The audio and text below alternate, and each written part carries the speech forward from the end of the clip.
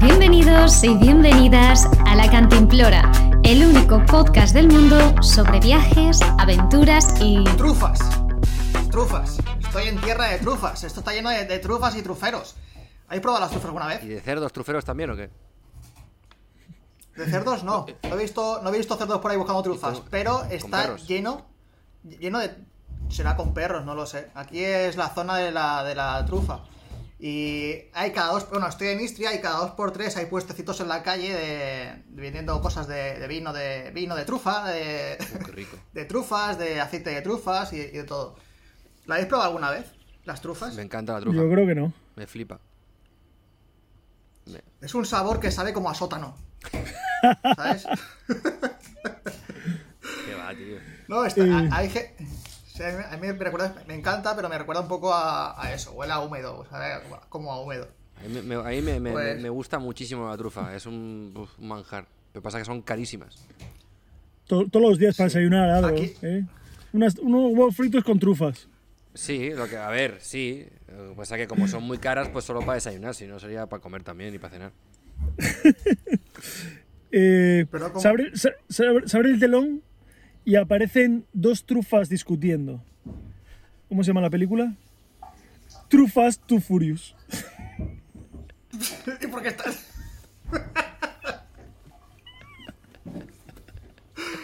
Madre mía. Iba a preguntar el porqué del chiste, pero ¿para qué? Coño, discutiendo porque es Too Furious. Porque están furiosas, porque están discutiendo. Están furiosas, sí. Pues como ha dicho, es curioso que aquí no, en todo el mundo las trufas las buscan, los mejores truferos son los cerdos. Utilizan cerdos para buscar este alimento. Perros también, ¿eh? Se usan perros también. Pero los cerdos son mejores que los perros. Bueno, espera, esa afirmación que acabas de decir es demasiado generalista. Son mejores y bueno, punto, pues, Pablo. Lo primero, que no hay ningún animal mejor que los perros. Ni los humanos. Ni de lejos. Ni de lejos los humanos. Los humanos serían detrás de los perros y detrás de los cerdos. Pues mira, perdona que te diga, pero yo voy a hacer un canal que se llame BikePIG.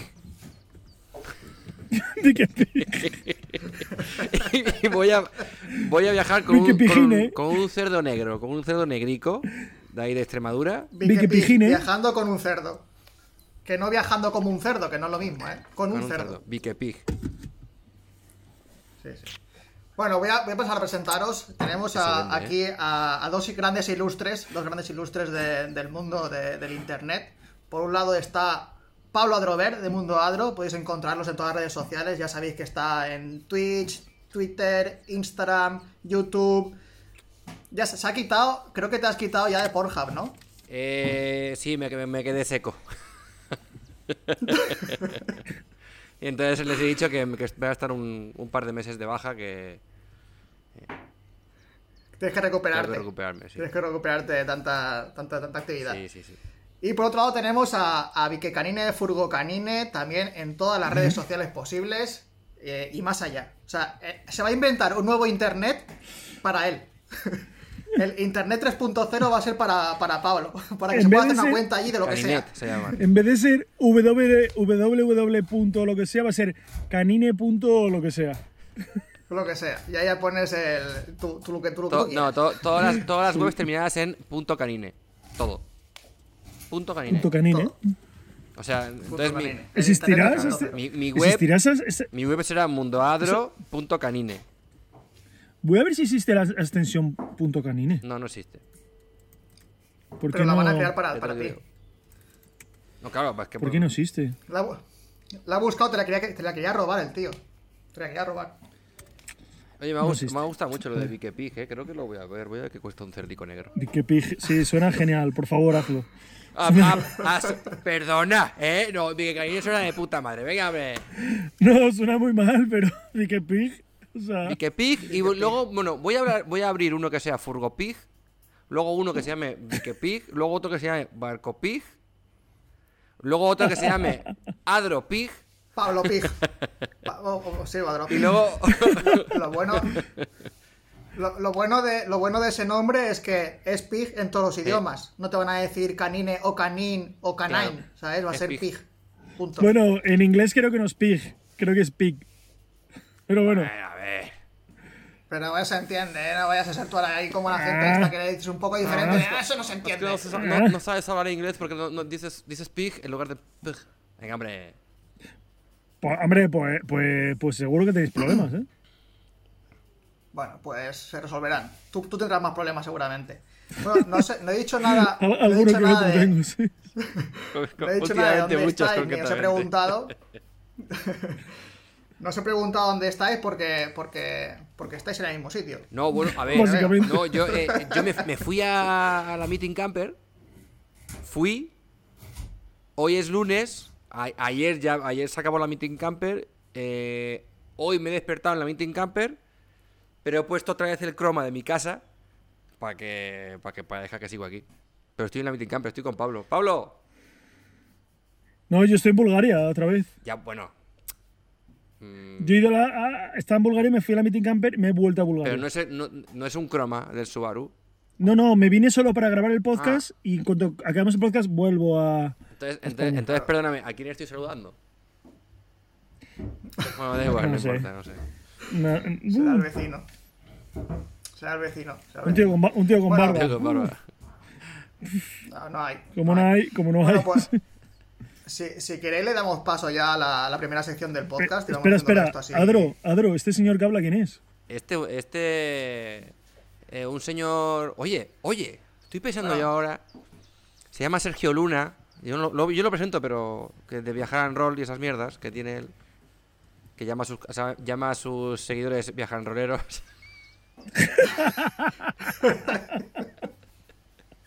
Eso hace mucho tiempo de eso, no seáis cabrones.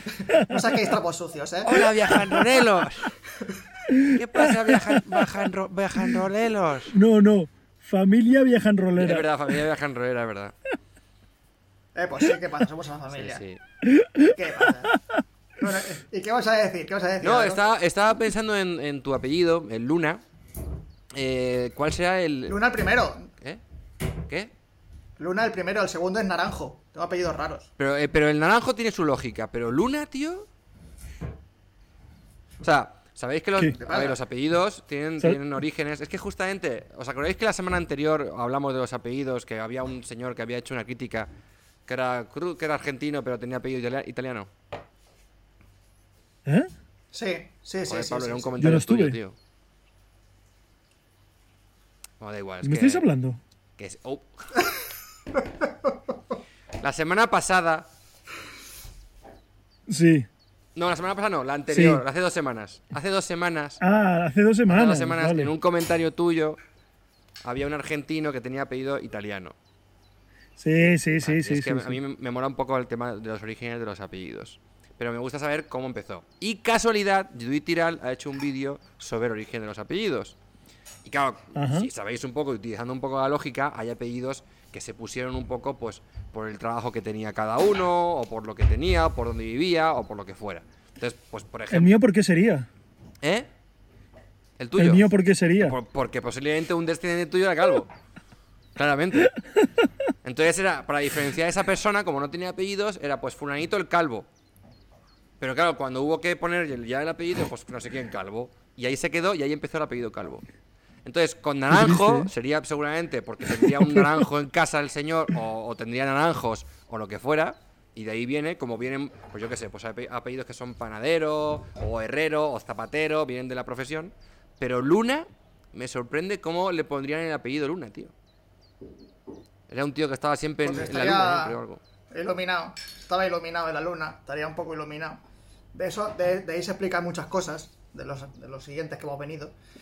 Pero O no a lo lo sé, la verdad mejor, es que no lo a lo sé. mejor era porque también era calvo y reflejaba la luz de la luna por la noche y se le veía. Pero como el apellido Calvo ya lo había pillado la familia de Pablo, pues claro, dijeron, pues no, ya está la familia. Eran más románticos, los de Sergio eran más románticos. Claro, en plan, Sí. Calvo no, llamarlo reflejo de luna. Luna. No, reflejo de luna muy largo, pues Pues luna. Hace años cuando vendían, bueno, supongo que todavía lo hacen, vendían en la calle estos como diplomitas que ponían en tu apellido y el origen.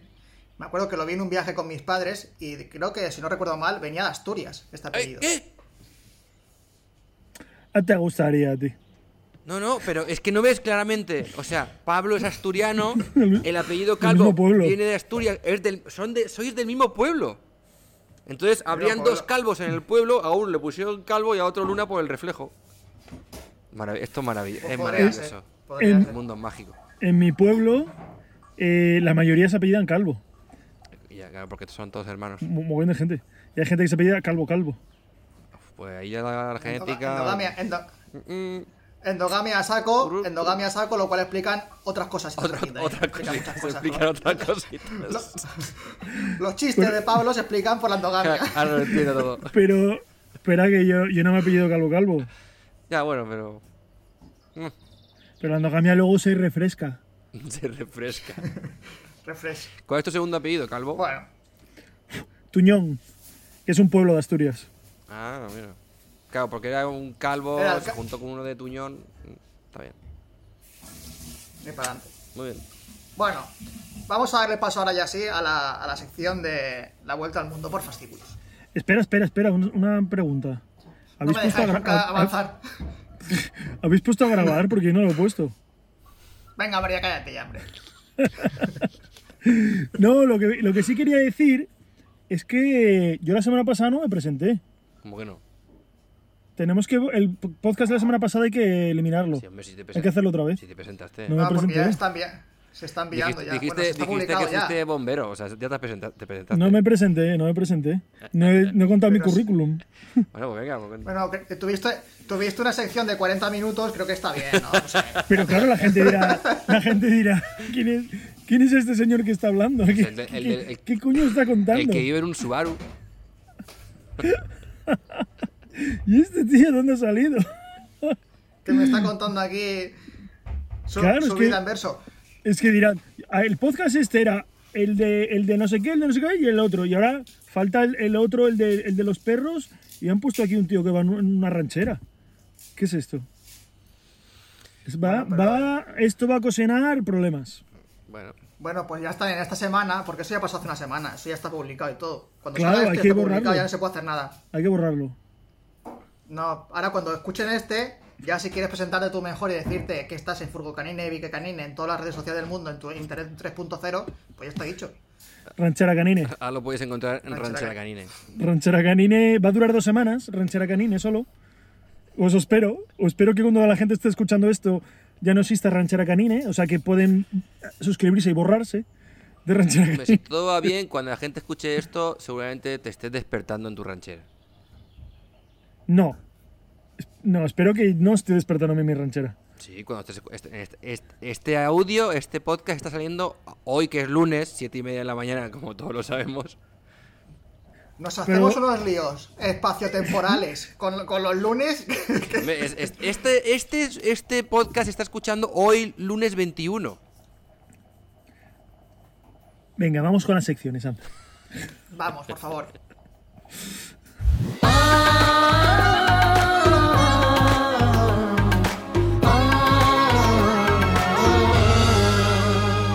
La vuelta al mundo por fascículos. En el podcast anterior estuvimos visitando las islas Feroe, pero se nos fue la cabeza, estamos tan emocionados ahí en las islas estas que no dijimos dónde nos dirigíamos, nos quedamos allí atascados. Pero cuando se acabó el podcast offline, dijimos, Noruega. Por Nadie fin, ha dicho, Noruega. eso no lo ha dicho nadie, eso de Noruega. ¿Noruega es Yo me hoy? acabo de enterar ahora mismo. ¿Qué dices, tío? Yo me acabo de enterar ahora mismo. No jodas, yo Claro, no te has preparado la sección por eso, ¿no?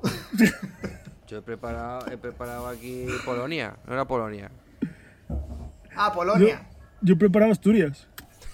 Pues mira, hasta ya estuvimos. En el primero. No, Pues- Si queréis, cada uno dice lo que sale de la punta. Y ya Que está. no. Y para adelante.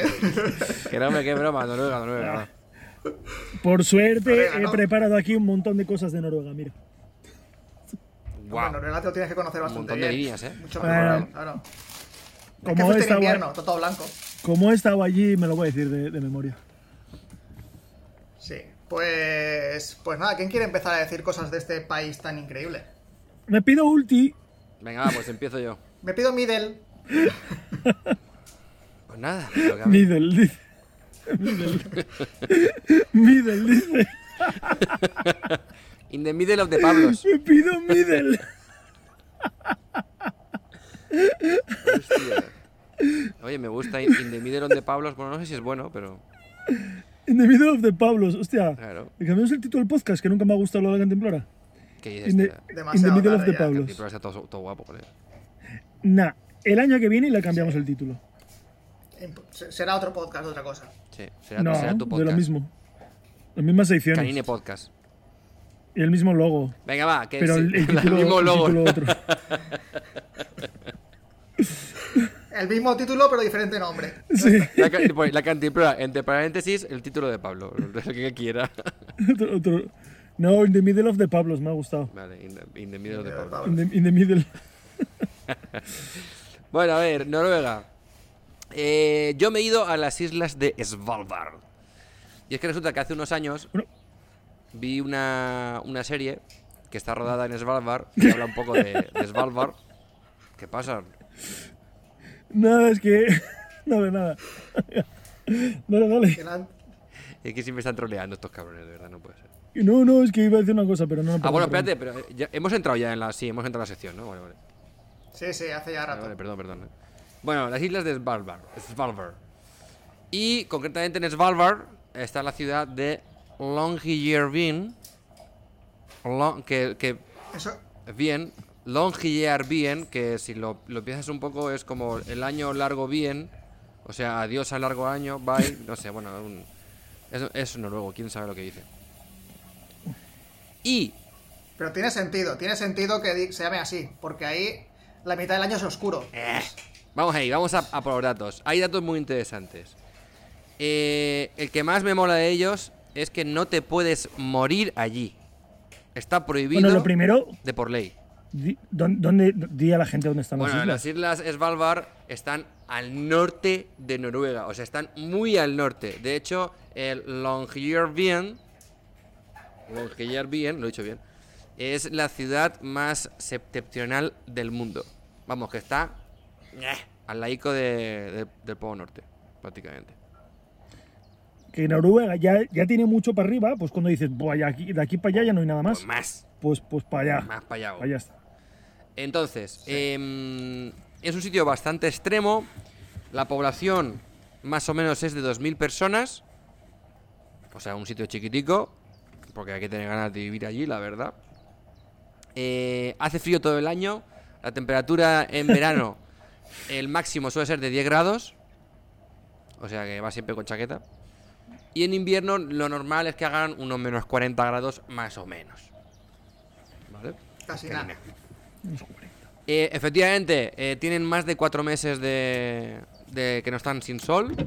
Del 25 de octubre al 8 de marzo están sin sol. Y el 8 de marzo hacen una fiesta, lo cual no me extraña, porque ven el sol. Pero ya ves tú, ven el sol en plan 10 minutos. ¿Sabes? Es como... ¡Hostia, ven el sol! Abre la cerveza. El sol lo ven acariciando el horizonte. Exacto. ¿no? Eso se verá. Claro, pero será un pero lo atardecer. ven. Pero ven una puntica brillar, ¿sabes? Les da así en la cara y dicen, hostia, qué rico. Y ya. Y se va el sol otra vez. Como estaba diciendo, hay un dato muy curioso, que es que está prohibido morirse en las islas de Svalbard. Para ambientar a la gente en el sitio de frío, tal, lluvioso, estoy poniendo efectos sonoros de lluvia, ¿vale? Ajá. Para la gente del podcast y de eso. Yo no escucho nada, pero sí, Pablo, sí. Los estoy poniendo, ellos lo están escuchando seguro. Ah, vale, de acuerdo. Ah. Joder. Uf, qué frío, man. Uf. Uy, Voy a poner una parece rebequita. que me mojo un poco Voy a y poner- todo, ¿eh? Voy a poner una rebequita. Gracias, Pablo, por los efectos especiales. Bueno, que no se puede morir en Svalbard. Y es que resulta que desde 1950 está prohibido morirse allí. Porque como hace tanto... Bajo pena de muerte. bajo multa de... ¿Estás muerto o multado? No, te reviven. Si te mueres, te reviven ahí. Y te Pero puedes matan, morir. ¿no? Yo te puedo morir, tira para allá, tira para afuera. Bueno, desde 1950 está prohibido morirse en Svalbard. Y es que los motivos es que hace tanto frío que los cuerpos no se descomponen. Entonces hicieron unos experimentos en los que enterraron unos cuerpos de 1917 que habían muerto desenterraron, perdón. Unos cuerpos que habían muerto en 1917 por la muerte de la gripe influenza, y el virus seguía activo. Estaba ahí en plan, estaba esperando en plan. No. De hecho, hoy en día se llama COVID. Se llama COVID, sí, desenterraron uno y dijeron, mierda, lo hemos liado. Se nos ha escapado. Ups. Entonces, debido a ese motivo, está prohibido enterrar ahí a la gente, no se puede enterrar a nadie, la gente no puede morir. Entonces, claro, es bastante gracioso porque pues no ves a gente de la tercera edad, no hay residencias de la tercera edad. Y claro, lo jodido es que tú mismo seas de allí y digas, bueno, pues va a ser cuestión de irse para Oslo. Voy a cogerme una... Con 40 años, cuando cumples 40 te tiran de allí, del país, de la isla. Plan, ¿sabes? Tú ya no puedes, no me visitarla. encuentro muy bien, ¿eh? Va a ser cuestión de irse para Oslo. Hostia. Es un poco chungo el tema. Sí. Lo que tengo entendido es que es mucha base científica eso, ¿no? Que allí vivir, en plan, vivo aquí porque estoy aquí a gusto, poca gente vivirá. A ver, pues... Debe ser parte militar, parte científica... Bueno, militar, ¿Noruega tiene ejército? No lo sé. Sí tiene, Sí, ¿no? sí que tiene. Sí tiene. ¿Qué país era por ahí que no tenía? ¿Islandia Costa Rica. era? ¿O algún Costa país Rica. nórdico? No. Costa Había Rica. algún país nórdico que no tenía ejército. Costa Rica, que tiene un trozo ahí en el Polo Norte. Sí. Bueno, más curiosidades. Tampoco se pueden hacer porque no hay hospital. Entonces, Bajo pena de en muerte. estos momentos ni nacen ni muere gente en Svalbard. No hay hospital, es que es una población muy pequeña, ¿no? Y entonces, cuando te queda poco para parir, pues también, para Oslo que te vas. Hostia, ¿y si te pones malo? Pues te cogen en el helicóptero y para Oslo. Pa Oslo. Pues hay un viaje, ¿eh? Habrá lo que no hay es un... A ver, hay médico y todo el rollo, pero lo que no hay es un hospital para, pues, operaciones, movidas, todo eso es para Oslo, para la capital. Ya, bueno, urgencias, eso tendrán algo allí, ¿no? Claro, pero es como, pues... Un centro salud. Sí, un centro de salud. Sí, para lo típico, un ataque de oso, un disparo que se equivoca uno, Exacto, cosas así. Cosas típicas de ahí. Congelaciones. Más curiosidades. No hay gatos. Está prohibido tener gatos. Joder. Da gusto vivir en esa isla, ¿eh? No te dejan hacer nada. Y no hay gatos porque resulta que es una zona muy natural donde hay un montón de reservas de aves. Entonces, como los gatos son, y ya lo hablamos en el podcast que estoy hablando sobre mi proyecto de Tabarca, los gatos se comen pájaros, así que da gusto, pues están prohibidos precisamente para proteger las aves. Entonces la gente no puede tener gatos allí. Así que... Me parece bien. Y como último dato, que también me parece muy guay, es que no puedes salir de casa si no vas con tu rifle de alta potencia cargado al hombro. Porque la población son 2.000 personas, pero allí la población de osos polares es de más de 3.000 osos polares. Con lo cual, aunque intentan que se alejen de la población, pero de vez en cuando hay hambre, pues van a la ciudad. Y cuando te sales a dar un paseo, pues claro, te puedes dar un paseo y a lo mejor pues te come un oso polar. Entonces tienes que tener tu rifle siempre ahí. Y como no te puedes morir allí, pues tienes que ir... Claro, que imagínate, te come un oso, lo has cagado. ¿Qué haces? Te multan No puedo después, en fin, una movida. Así que...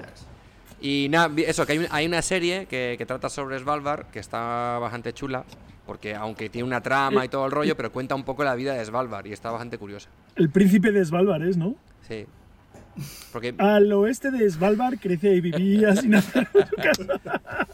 sin hacer mucho caso a la policía. Con mi rifle salía de casa para matar osos y no había gatos.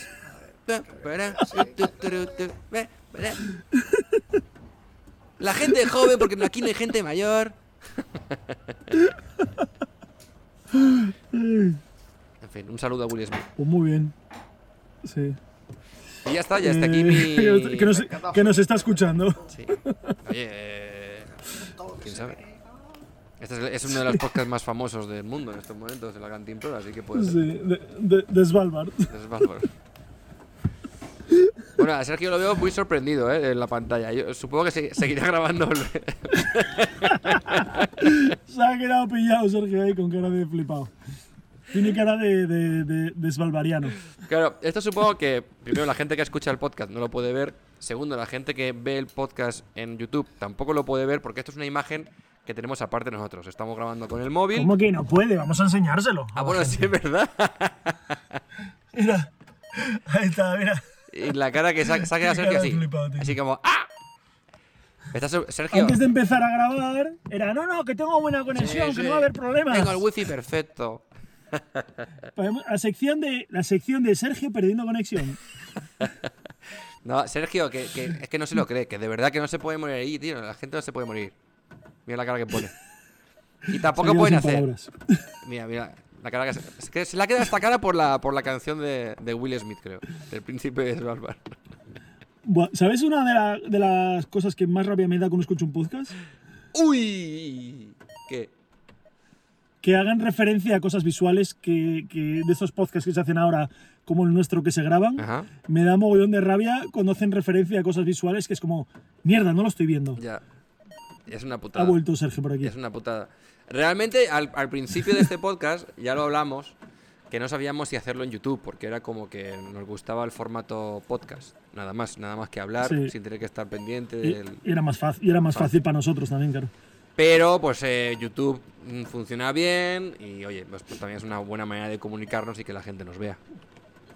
Sí, mucha gente tampoco tiene plataformas de podcast. Exacto. Y va a YouTube a ver contenido. Sí. Bueno, ¿Qué tal, Sergio? seguimos en Noruega. Sí, quería decir una cosa que no sé si habéis dicho al final de Svalbard, que ahí está la... Ya, se me acaba de morir la audiencia, por favor, No te pongas nervioso. Más cosas visuales que a la gente del podcast no sabe qué está pasando. Pues a la gente Sergio se le acaba de caer la cámara con la que está grabando con el trípode y todo encima del ordenador. Sí, no, ya está recuperado. Quería decir que en Svalbard está la comunidad de... Bueno, comunidad, ¿cómo diría esto? La reserva de semillas más grande del mundo. Cierto. Ah, sí. Eso Sí. se me olvidó mencionar eso, tienes razón. Sí, como es un sitio donde hace tanto frío, pues no hace falta nevera. Allí lo dejan fuera Como y... una nevera gigante ahí. Sí. Y hay semillas de todo el planeta guardadas allí, por si acaso hay una catástrofe nuclear o lo que sea y tienen para repoblar luego la Tierra. Cuando la liemos, pues luego podrán tener un backup. Sí, pero incluso creo que hay semillas que antiguas. O sea, que ahora ya no hay por la evolución de los cereales o de lo que fuera, que ahora esas semillas ya han evolucionado, pues tienen pues el cereal de trigo de 1918, por decir algo, ¿no? Sí. O algo así. Y las van renovando, ¿eh? Todas las semillas van cogiendo nuevas. Claro. Sí. Pues muy Y bien. Me estoy metiendo más efectos de audio de lluvia para meternos en lo que es Noruega, porque Noruega es lluvia, es mal tiempo. Que estaba pensando que en el banco este de semillas, para los que sean aficionados a la marihuana, porque allí podéis encontrar una colección estupenda. ¿Tendrán también? Hombre, claro. Tienen de todo. De todo. ¿De todo? De todo. Semillas, esporas, tienen todo allí. ¿Y de ortigas? ¿Tendrán semillas de ortigas? No, ortigas no. Esas quieren errarlas. Ortigas dijeron que eso es una mierda que pica mucho. Ortigas. Dijeron eso. Pero las ortigas se usan con fines medicinales también. Sí, ¿no? pero que no. Que dijeron Se que comen. no. Que a la mierda. Y se comen ortigas. Y rosales tampoco, que pinchan.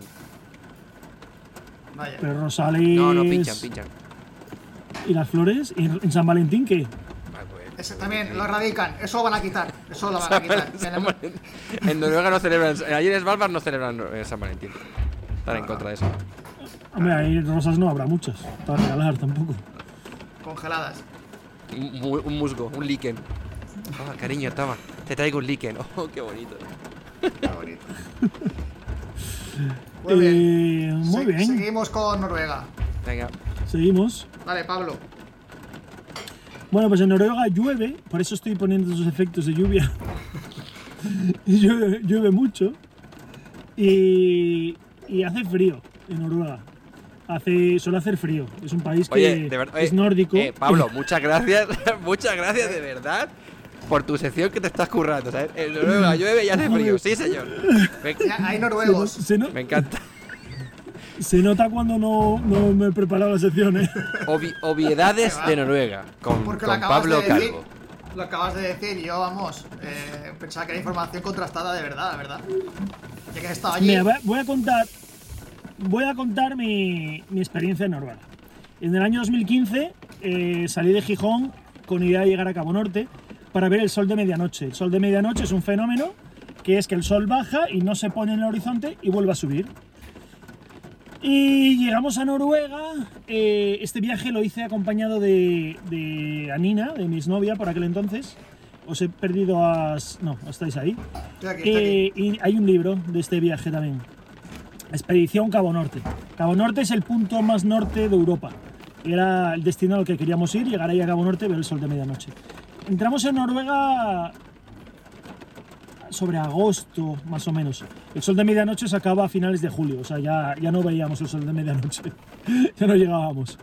Y entramos en Noruega, eso, en agosto, y me sorprendió un poco, porque los primeros kilómetros en Noruega vi suciedad, vi un poco de caos, que me esperaba algo totalmente distinto.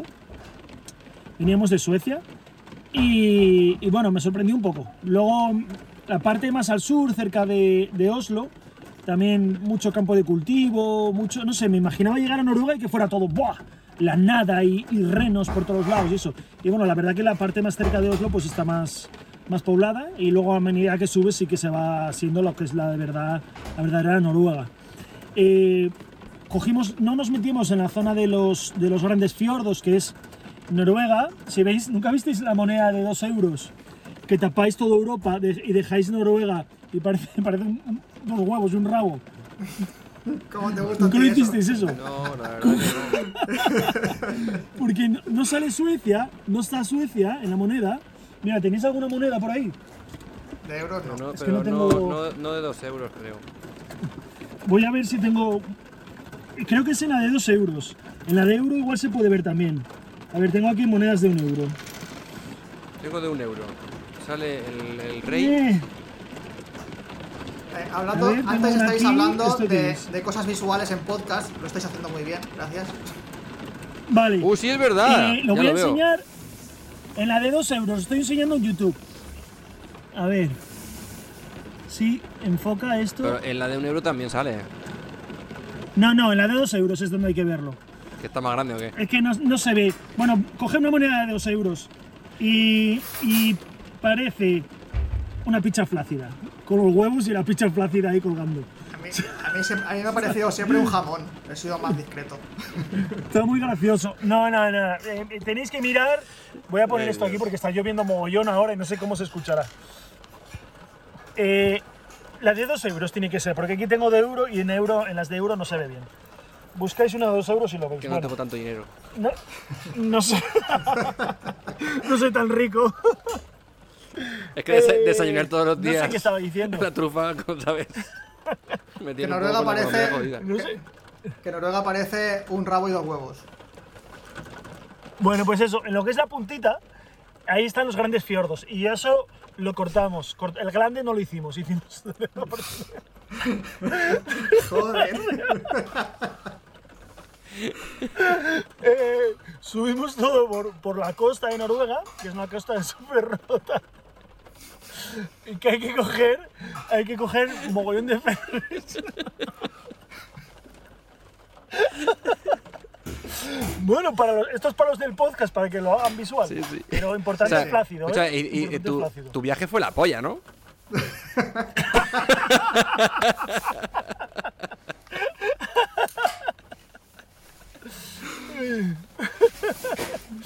Bueno, pues Ay, tío. subimos todo por la costa y ahí hay fiordos también, son fiordos más pequeñitos y hay que coger un montón de ferries. No sé, Sergio, si tú te acuerdas, 20 y pico. creo que eran como 19 o 20, ¿no? 21 me suena a mí que eran.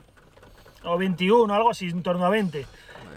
20 ferries, que son ferries que nada, que en un día igual puedes coger 2 ferries, o no sé si 3 incluso, depende. Sí.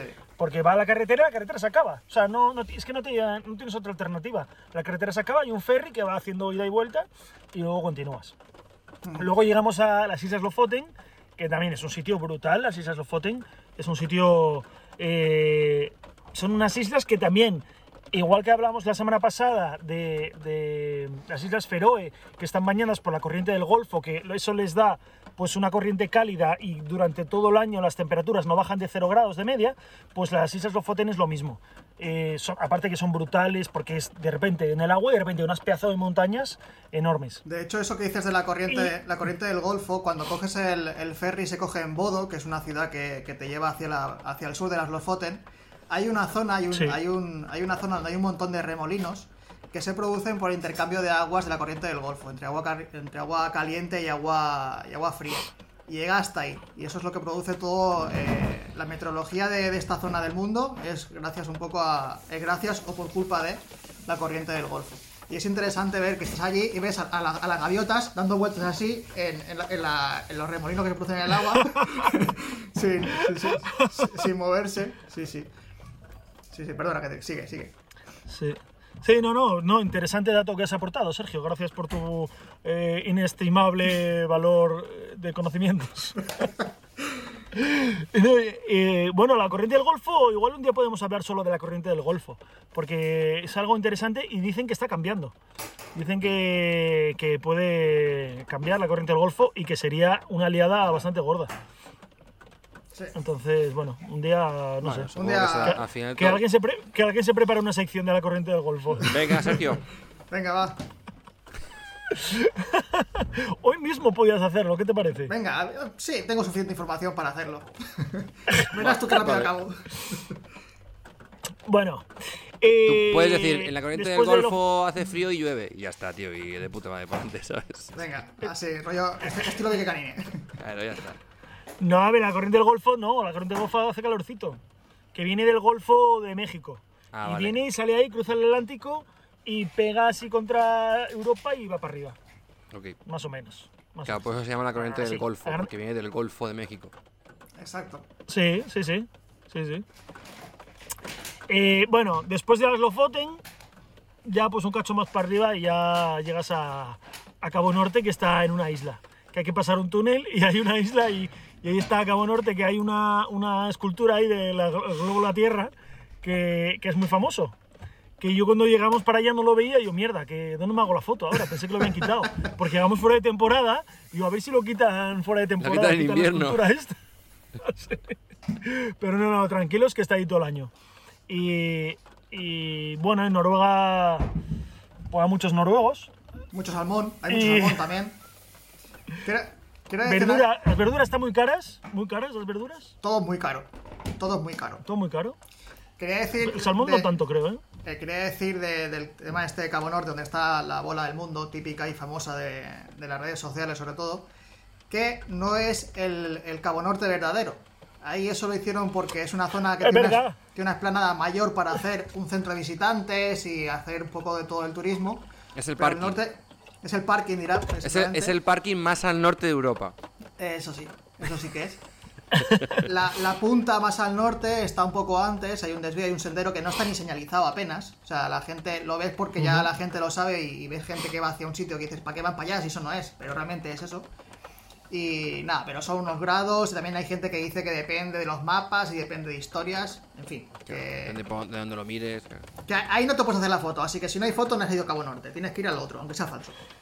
Claro, no es tan fotogénico porque Cabo Norte está en un acantilado arriba y tal, que llegas y es como el fin del mundo. El otro es bajas y bueno, estás ahí como... Pero mola, ¿no? En plan, aquí en Cabo Norte y es en plan, pero si no hay... no soy nada, no hay nada ahí. Bueno, en verdad Cabo Norte sí que es Cabo Norte. Lo que pasa es que hay un apéndice un poco más... Exactamente. Más largo. Hay un bracito un poco más largo, sí. De Cabo Norte es muy famoso para hacer viajes, en plan así como hicimos tú y yo, o como hace mucha gente en moto, porque es la punta más al norte. Pero realmente lo que es Cabo Norte, lo que es esa zona ya tan al norte, no hay mucho. O sea, hay mucha gente que lleve a lo mejor a 50 kilómetros que ni siquiera ha ido a verlo, porque realmente es que no hay nada. Son renos, llanuras de pasto y poco más. Pero sí que es verdad que se llena de gente porque es muy turístico. Porque es eso, por el reto ese. Sí. 40 pero minutos, bueno, es un buen no bajamos, ¿eh? Pues ya está, yo lo siento haberme enrollado y haber dado tantos datos. Bueno, pues yo voy a decir 4 cosas. Pero no te envío la sección aún, madre mía. No, sí, yo no he dicho nada. Bueno, pero es que la verdad es que Pablo ha dicho muchas cosas Venga. importantes y por las 2 horas, vamos.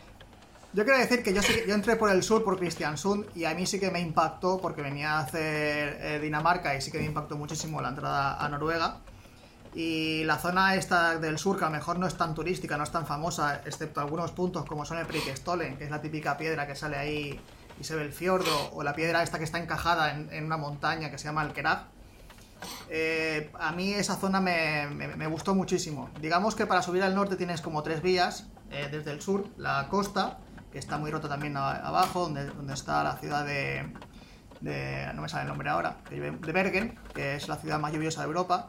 Pero hay un camino intermedio que vas por todas las montañas, digamos. Esto si lo vas a hacer en bicicleta o en coche, me gusta mucho más que la zona de la costa. Yo estuve viviendo en Noruega un año cuando estudiaba, cuando hice el Erasmus, y conocí casi toda Noruega. Y la zona esta del centro de Noruega, con las montañas y algunos de los cielos que llegan hasta ahí, es espectacular. Yo lo compararía incluso con las Lofoten o con otras partes que son mucho más turísticas. El problema de Noruega es que hace 12 años no era tan turístico, pero con el tema de las redes sociales hubo un boom. Y ahora si vas a las Lofoten, por ejemplo, en agosto, vas a ver caravanas y caravanas de gente de Alemania viajando en autocaravanas, en campers y demás. Y es un poco agobiante, la verdad. Antes no era así, pero bueno, como todo se pone de moda y se explota. Pero el sur creo que es un poco menos turístico y también tiene muchísimo peligro. Muy guapo. Y la semana pasada no cometimos el error de no decir el país siguiente al que vamos a visitar, pero ahora creo que lo tenemos bastante fácil. Bueno, bastante fácil. Tenemos 2 opciones, básicamente. Bueno, una, porque si nos vamos a Finlandia, luego Suecia nos queda... Pues una. Así que venga, a Suecia. A Suecia. Pues nada, siguiente paso, a Suecia. Venga. Vale, ¿quién? ¿Y vamos con las secciones? Venga.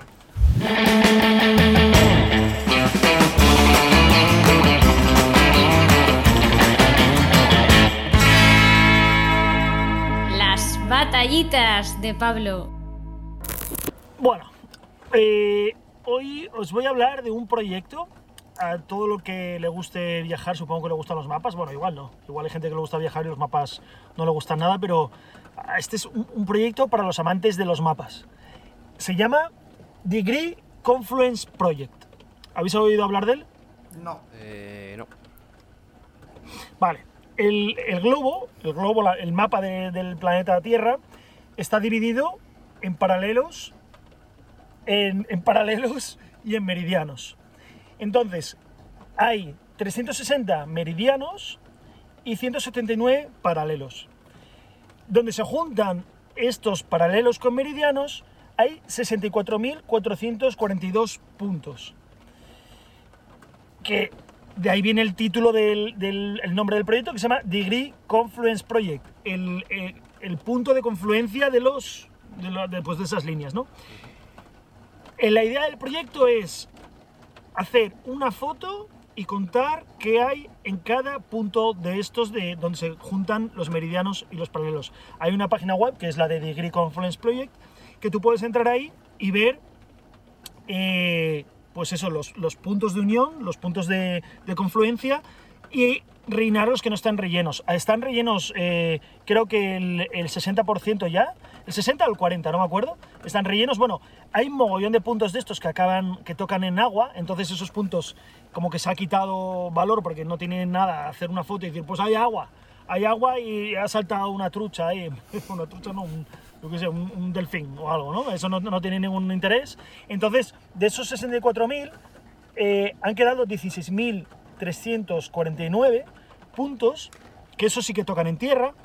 Entonces tú puedes entrar ahí y ver los que tienes cerca y ver el que esté relleno, incluso los que están rellenos ya, tú puedes volver y completar información y publicar más fotos, porque este proyecto se empezó a finales de los años 90, antes de Google Street View y estas cosas. Entonces era una forma de viajar por el mundo y ver pues dices, voy a ver en China, aquí donde se juntan estos dos, a ver qué hay, y entras ahí, igual no hay nada, igual hay un desierto, porque la mayoría de esto pues será cosas de naturaleza, cosas remotas, muchos lugares que no se han alcanzado porque son inaccesibles. El punto más alto creo que está por los Himalayas, por ahí creo que está, y no se ha llegado todavía. El punto más bajo creo que está en una depresión que hay en Egipto, ese sí que está marcado. Luego hay algunos que tocan en ciudades, pero eso, los que tocan en medio de la selva, en el Amazonas, pues supongo que la gran mayoría de estos puntos no estén marcados. Entonces, está guay la página, si tenéis un rato para aburriros, entréis ahí en la página y echáis un vistazo y veis lo que hay. Y, no sé, me ha parecido un proyecto muy bonito, porque es un proyecto colectivo, que aquí cualquier persona del mundo puede participar. Me ha parecido un proyecto muy bonito y muy interesante y, no sé, muy, muy curioso. Entonces, bueno, era un hasta proyecto, aquí mi sección de hoy. un proyecto, Mira, ha sido cortita. Muy un bueno. proyecto innovador, porque dice que esto fueron 90, pues todavía no está el mundo de redes sociales ni nada por el estilo, y es algo bastante bueno. Sí, sí. Sí, a finales de los años 90 creo que se empezó, no sé cómo sería por aquel entonces, pero igual por aquel entonces, yo qué sé, se empezó la idea y la web no sé desde cuándo está activa y eso, pero hay bastantes rellenos, ¿eh? Bueno, ya veis, más o menos la mitad está rellena y la otra mitad no. Entonces, bueno, nosotros que viajamos por ahí, yo mira, conocí esto hace unos meses y no lo he vuelto a mirar hasta ahora que me acordé de hacer la sección, pero me gustaría participar en un puntito de esos. Entonces, a ver si podemos buscar algún punto que nos quede cerca y rellenarlo. Sí que a la hora de hacer las fotos del lugar, tienes que hacer fotos de un GPS demostrando que estás en esas coordenadas. Porque si no, pones fotos de, mira, yo en Marbella y pongo aquí, mira, en Alaska, mira cómo es. Sí. Y claro, no. Tienes que hacer una foto del GPS que se vea, que marque todo ceros, porque son los puntos de confluencia. Bueno, para el que sepa el que no sepa mucho de coordenadas, ¿no? Pues, por ejemplo, 57 grados, 38 minutos, 25 segundos. Pues ahí no estás en el punto exacto, ¿no? Tendría que ser 57,0000 con el otro, pues 30,000. Entonces, 57,30 y lo demás todo ceros, ahí estarías en un punto de confluencia. Pues ahí pues haces las fotos, haces una foto del GPS y pones un texto. Pues es un bosque muy bonito, de pinos, helechos y para llegar hasta aquí tuve que venir no sé qué y cuentas ahí un poco la historia, lo que te dé la gana y ya está. Me gusta la idea. Muy interesante. Un proyecto chulo. Pues Sí, un proyecto chulo. Muy bien. Pues nada, vamos con la siguiente sección. Adro, ¿le das tú? Venga. Así podrás hacer tu sección ya por fin, después de 2 semanas, ¿eh? 2 semanas. 2 semanas. Ya puede ser buena, ¿eh? Porque... Bueno, a mí me gusta. Venga, pues vamos para allá.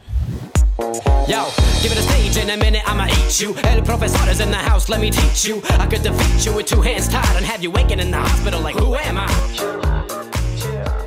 La chapa de Adro. A ver, resulta, como todos sabemos, hemos sufrido una pandemia mundial llamada COVID-19, en la que prácticamente la mayoría de la población mundial en algún momento ha tenido que hacer una cuarentena y encerrarnos en casa y todo este rollo.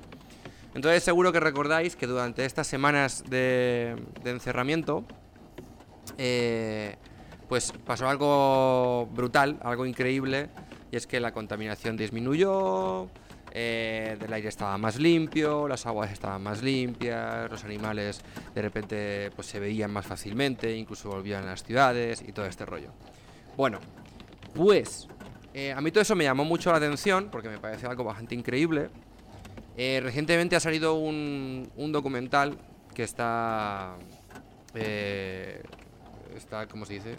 La voz en off la pone David Attenborough, y está bastante interesante porque analiza un poco los diferentes cambios de manera científica y con datos de lo que ha sucedido durante este último año y cómo en este año, porque ha sido un proceso muy largo, cómo han variado diferentes datos, ¿no?, naturales y referente a los cambios que han habido. Entonces, tengo aquí un montón de datos que me parecen súper curiosos y que dan para pensar un poquito. Entonces, por ejemplo, en las ciudades han aumentado la cría de los pájaros debido a que, como no había ruido, los pájaros se podían comunicar mejor, entonces ligaban más a menudo, y ha habido más éxito en la cría de pájaros. Es decir, que la población de aves de ciudad ha aumentado durante la pandemia. Al contrario que con los humanos, que no ligábamos nada porque estábamos todos encerrados. Eso sí, el Tinder echaría humo. Exacto. Luego, Los Ángeles. La ciudad de Los Ángeles ha registrado la contaminación más baja atmosférica en 40 años. O sea, es alucinante. O sea, han tenido que pasar 40 años para que se hubiese a recuperar un dato de hacía de 40 años de contaminación. En India, en la ciudad de Jalandhar, tras 12 días de confinamiento, volvieron a ver los Himalayas después de 30 años sin verlos. Es decir, había tanta contaminación atmosférica. De hecho, se hizo viral una foto y todo el rollo. Y 30 años después, desde las azoteas, se empezó a ver los Himalayas. Y se convirtió en un evento que toda la gente subió a las azoteas a ver los Himalayas porque, claro, pensar que en 30 años había gente que había nacido, que se había criado, que había vivido durante 30 años y nunca desde su casa, de su ciudad, había visto los Himalayas, tío. Los Himalayas, o sea, que no es la montañita al lado de tu casa, ¿sabes? No, los Himalayas. No, y que ves la foto y es flipante, porque efectivamente no es que veas una montañita, no, ves una cordillera que dices, ¿y no lo veían? O sea, flipante de la contaminación. Es brutal, eso es brutal. Es brutal. Vale, España, pasamos de 7 millones de turistas a 0. La mayoría de estos turistas son turistas de sol y playa. Esto se ha repetido en muchos sitios del mundo. Es decir, que muchas playas estaban vacías. ¿Qué ha pasado? El éxito de la puesta de huevos de tortugas ha aumentado un 60%. O sea, es flipante, tío. Un 60% más de puesta de tortuga debido a que no había turistas y que no había gente en las playas. ¿Pero qué tortuga? ¿La ninja o la normal? La normal, la marina. La ninja pone huevos en las clavegueras, ¿cómo se llama eso en castellano? Las cloacas. Las cloacas. Es alcantarillas. Alcantarillas, eso. Sigo. Vale. El tráfico marino se ha reducido un 17%, ¿vale? Durante todos estos meses ha habido mucho menos barcos, mucho menos transporte y todo el rollo. ¿Eso que ha producido? Que se ha reducido según las zonas donde había más tráfico o menos tráfico de barcos, entre un 4 y 25 veces menos el ruido que había. ¿Qué ha supuesto esto? Ha supuesto que ha aumentado el éxito de caza y de cría de los animales, porque al no haber ruido de cetáceos, de un montón de especies de peces, al no haber ruido, han podido seguir mejor a la hora de cazar, de seguir los rastros, y a la hora de comunicarse, incluso de ligar entre ellos, se han podido comunicar en mayores distancias a no haber tanto ruido marino. O sea, es que son datos súper curiosos. Vale, ¿por qué hemos visto tantos animales en la ciudad? Pues básicamente porque los animales tienen rutinas para moverse, para buscar alimento y todo el rollo. Y claro, los animales al final ven limitado su movimiento por la presencia de seres humanos, por tráfico, coches, camiones, personas. Al no haber gente, por eso los animales se metían en las ciudades, porque seguían, de repente era, pues no hay nadie, sigo buscando comida. Y por eso se empezó a ver más gente, o sea, más animales. Y encima, muchos animales que hoy en día directamente los ponemos en el cajón de animales nocturnos, que tienen actividad nocturna, realmente lo que ha sucedido es que no es que sean animales nocturnos, sino que se veían obligados a coger ámbitos nocturnos para evitar al ser humano. Por eso también muchas especies que normalmente no se ven o se ven nada más que por la noche, de repente se veían por la calle, a pleno día. En conclusión, aparte de la contaminación y todo el rollo, en general, en el año del COVID, en general en todo el mundo, ha aumentado la población de especies que estaban en peligro de extinción, gracias a que el ser humano ha estado en una pandemia. Obviamente, yo no estoy diciendo que una pandemia sea buena, ni nada por el estilo. Ha sido una mierda para todos. Hay gente que ha sufrido muchísimo, hay gente que ha perdido vidas. Pero creo que esta información es un toque muy claro de decir, hostia,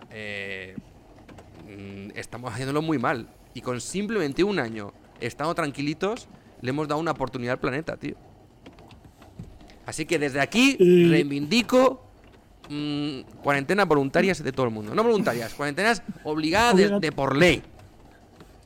¿Cómo se nota, Sergio, que le queda poco para la cuarentena?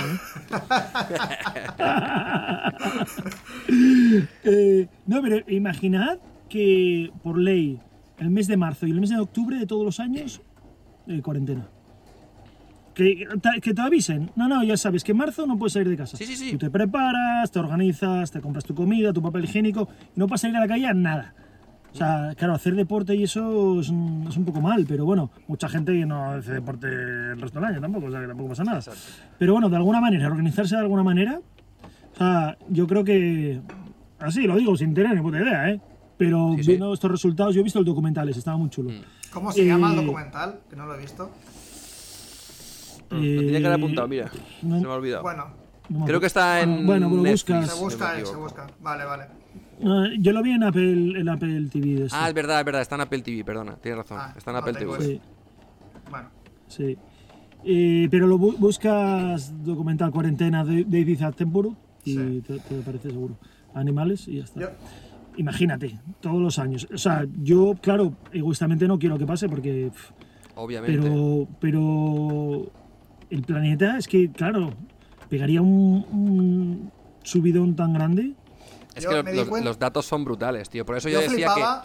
que lo que tú dices, esa idea de decir, oye, ¿y si nos encerramos de vez en cuando, o sea, de por ley, para preservar la naturaleza? Que es triste tener que llegar a ese nivel, pero es que, o sea, los cambios han sido tan brutales que dices, joder, pues a lo mejor deberíamos, tío. Yo recuerdo de, claro, esta cuarentena empezó en marzo y en marzo, esta época que empieza la primavera, muchísimas especies se empiezan a reproducir. Y yo me di cuenta de que yo empecé a trabajar, tuve la suerte de que trabajaba en el campo y tenía autorización para hacerlo, porque mi trabajo está relacionado con la agricultura y todo el rollo este. Y recuerdo ir a trabajar y muchos pájaros en la carretera no se apartaban del coche. Y yo supongo que eran pájaros nuevos de ese año, que no había visto mejor un coche desde que habían empezado a volar y no sabían que eso era peligroso de alguna forma, o los padres nos están enseñando, no sé de qué forma era, pero yo me di cuenta, digo, que tenía que frenar para que el pájaro se apartara, porque si no, me lo iba a llevar por delante, cuando eso de normal ya no pasa. Me pasaba varias veces, y luego desde el balcón de casa, que enfrente tengo un parque, escuchaba un montón de especies, o sea, se escuchaba un montón de pájaros, que parecía que estabas en un sitio de estos, de un zoológico, tienen ahí un aviario o algo así. Era increíble, en la ciudad, en un pueblo. Y eso me gustaba muchísimo. Y las noches se veía el cielo muchísimo más estrellado, la sensación era diferente. Y a mí esa parte sí que me gustó, claro. Pero sí, es una lástima que seamos tan nocivos. Pero bueno, es que somos demasiados, creo yo. Ese es el problema. Sí. A mí me pilló en Tbilisi, en la capital de Georgia. Es una ciudad muy, muy caótica de coches. O sea, ahí para tirar la basura van en coche. El transporte público prácticamente no existe. Sí que hay metro y autobuses, pero es muy malo. Entonces la mayoría de la gente usa coches, la gasolina es súper barata. Y prohibieron usar coches. Allí no estábamos encerrados como fue en España, que no podéis salir a la calle. Sí que podíamos salir a la calle. Y yo iba en bicicleta. Y es que la ciudad, sin coches, en bicicleta, te movías por ahí, era como una sensación de ¡guau, qué guay! Era súper guay. Sí, bueno, sí. Y llegaron a hablar, se comentaba, que no sé si era rumores o qué, que una vez a la semana lo iban a hacer porque había bajado tanto la contaminación de la ciudad, que una vez a la semana iban a prohibir los coches. Pero claro, eso... Si fueron rumores, eso nada. Ya. Pero una pasada. Pues sí. Muy guay. Muy guay el ver que se adapta luego también el sistema, ¿sabes? Que una vez quitamos el problema que somos nosotros, todo vuelve a resurgir. Yo me acuerdo que parecía que esto iba a concienciar mucho más a la sociedad de nuestros hábitos y demás. Yo creo que esto no va a hacer nada más. En un par de años vamos a ser todos iguales y ya está. Pero bueno, está guay saber que el sistema se adapta tan bien, luego se recupera tan pronto. Muy bien, pues seguimos con la siguiente sección, que es la mía. Dale, caña. Pues venga. Venga.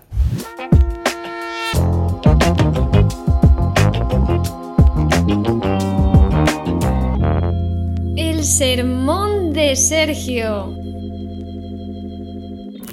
Cuando viajamos a diferentes países, vemos que hay un cambio total de muchas cosas, de la cultura, de la gastronomía, de los idiomas y demás.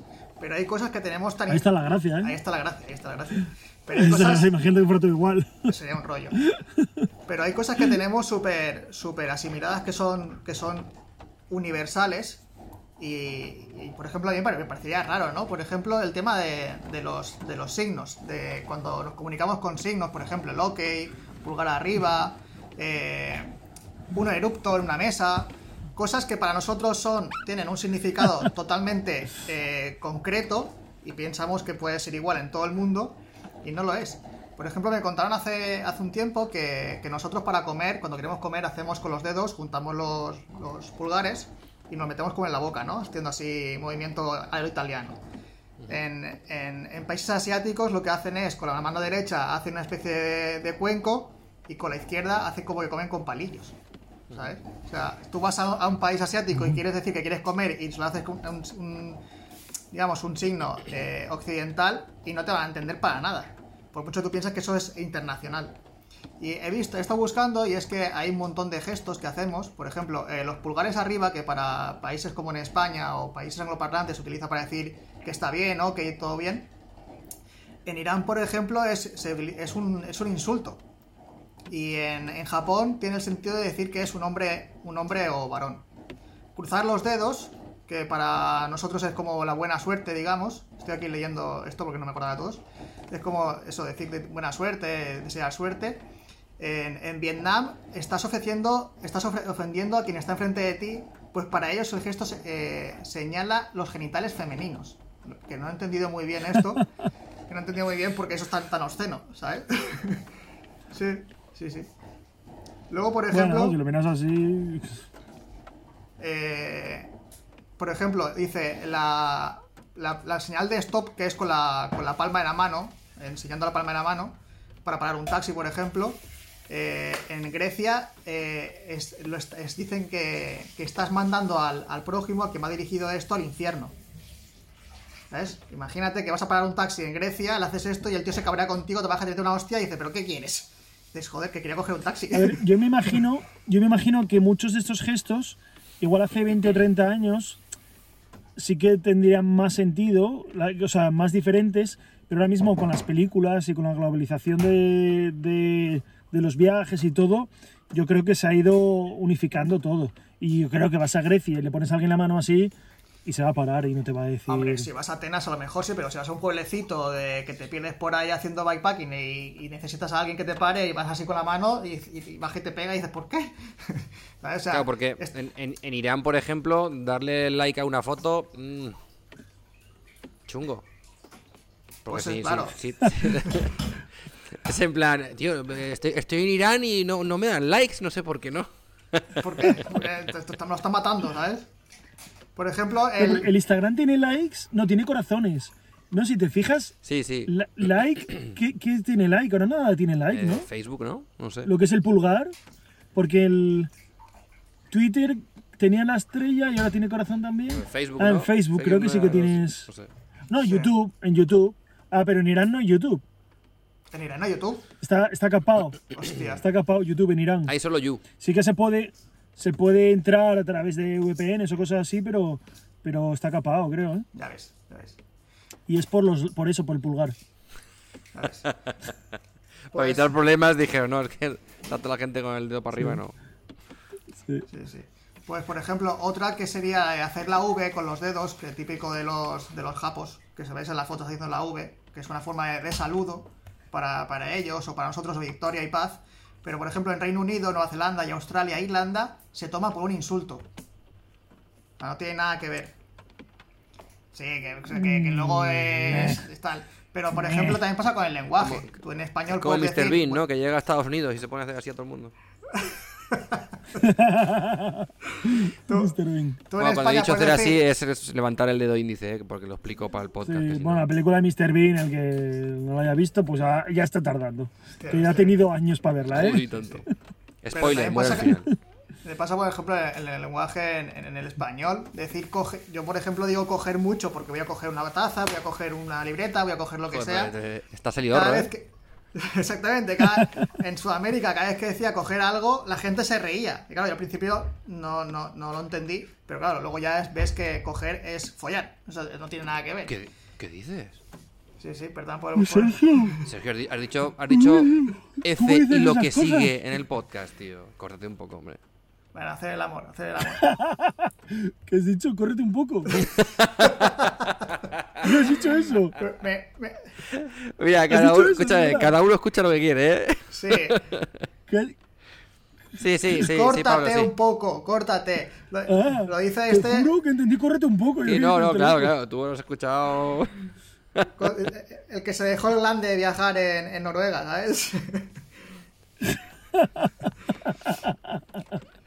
Pues nada, Me parece a mí que a alguien le hace falta un poquito de cariño, En el coche sí no se cabe, necesito una furgoneta más grande. Pablo ahora mismo es como una serpiente con huevos.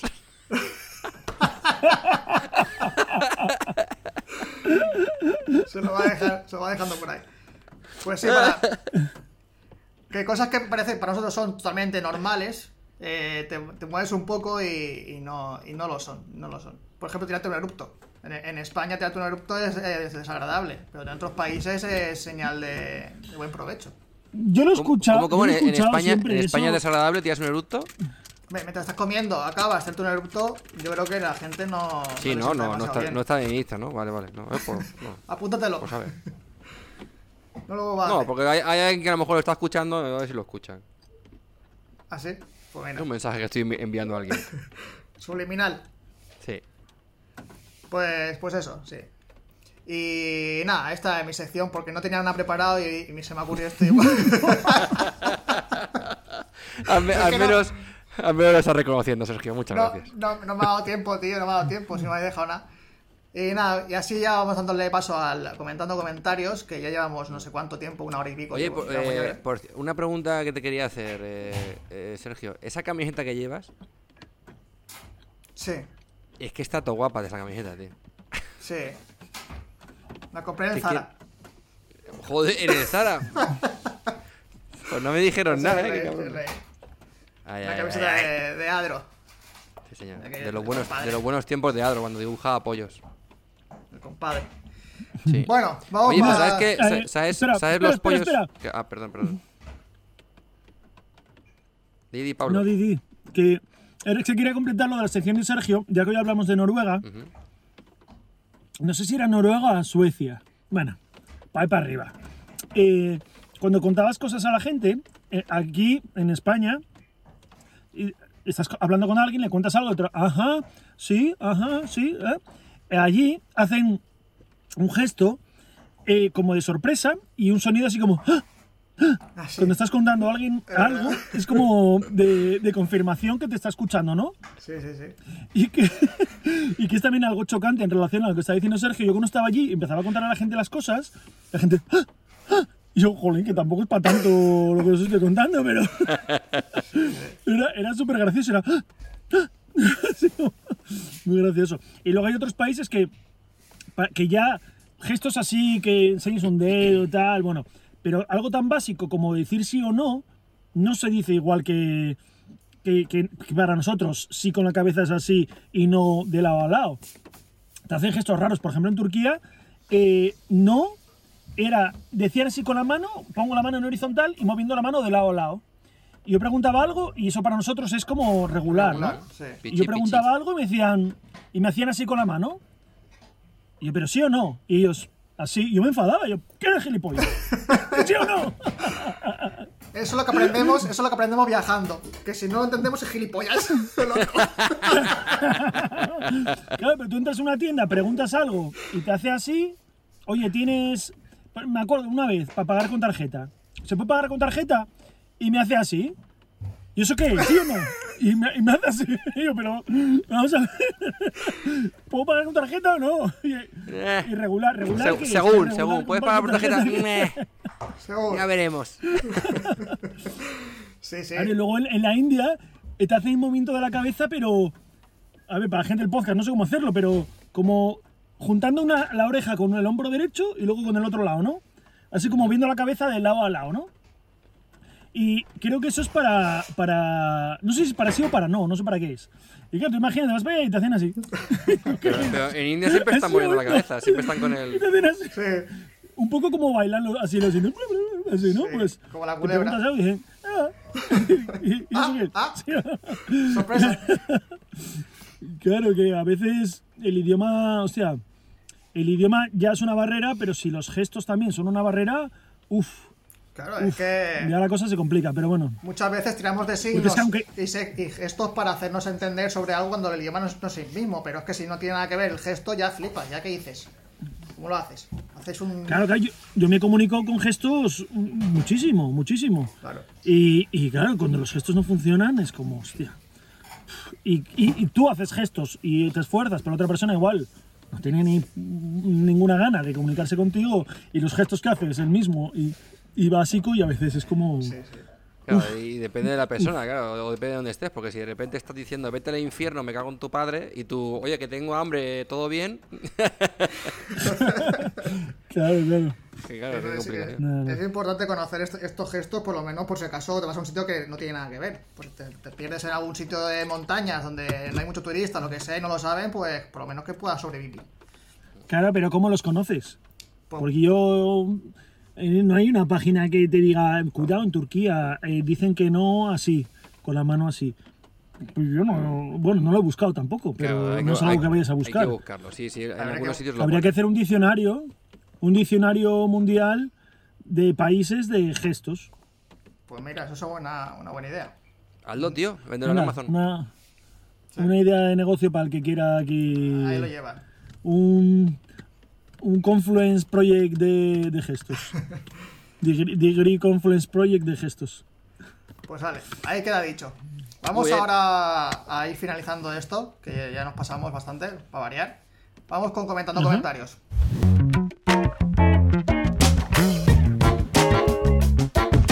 Comentando comentarios. Voy a leer un comentario que me